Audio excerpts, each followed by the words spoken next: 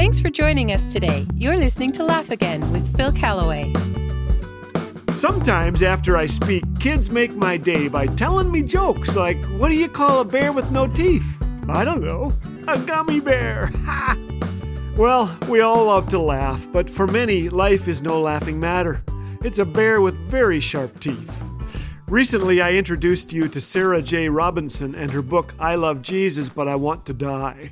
Many listeners can relate. The book was written during 3 years of ongoing battles with depression. Some said it was her lack of faith. Others insisted she just needed more Bible reading and prayer.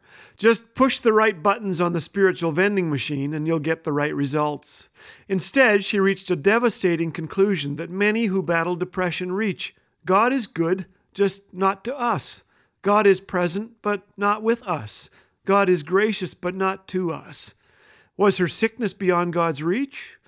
In time, Sarah came to see that she was dealing with an undiagnosed, untreated mental illness that made it impossible for her to experience the joy and abundant life that was supposed to be hers in Christ. In our family, depression was the D word. We didn't use it. I was a teenager when I first realized that my family had struggled for generations with chronic anxiety, depression, and the intense shame and secrecy that came along for the ride. I'm grateful for a few clergy who didn't view my loved one's depression as something abnormal or strange, who recognized when they required help beyond their expertise. They had the wisdom to brush up on professional resources and connect them with licensed doctors and counselors. Sarah believes that is vital. People need to know there are all kinds of issues here, she says, not just something wrong with your thought life. We need a team.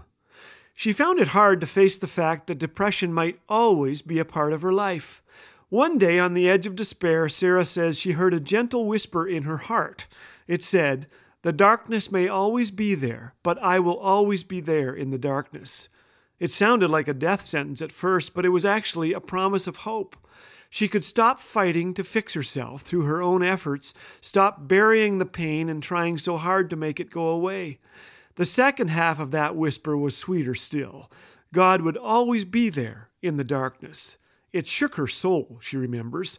God wasn't disappointed in me. There's no countdown clock on grace, no limit on His love. He's not tapping His foot and looking at His watch, impatient for me to get it together.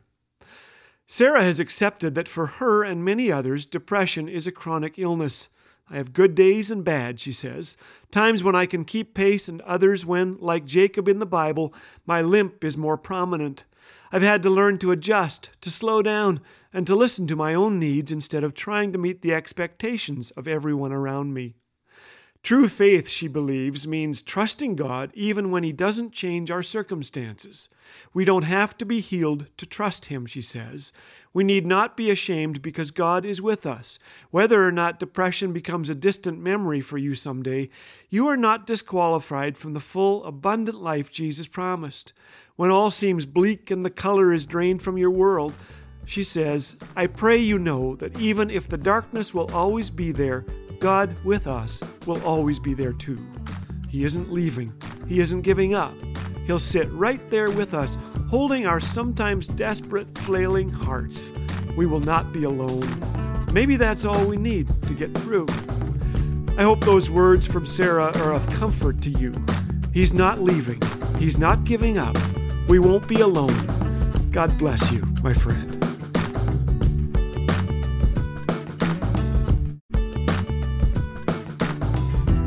Dad jokes, encouragement, biblical truth. What more could you want?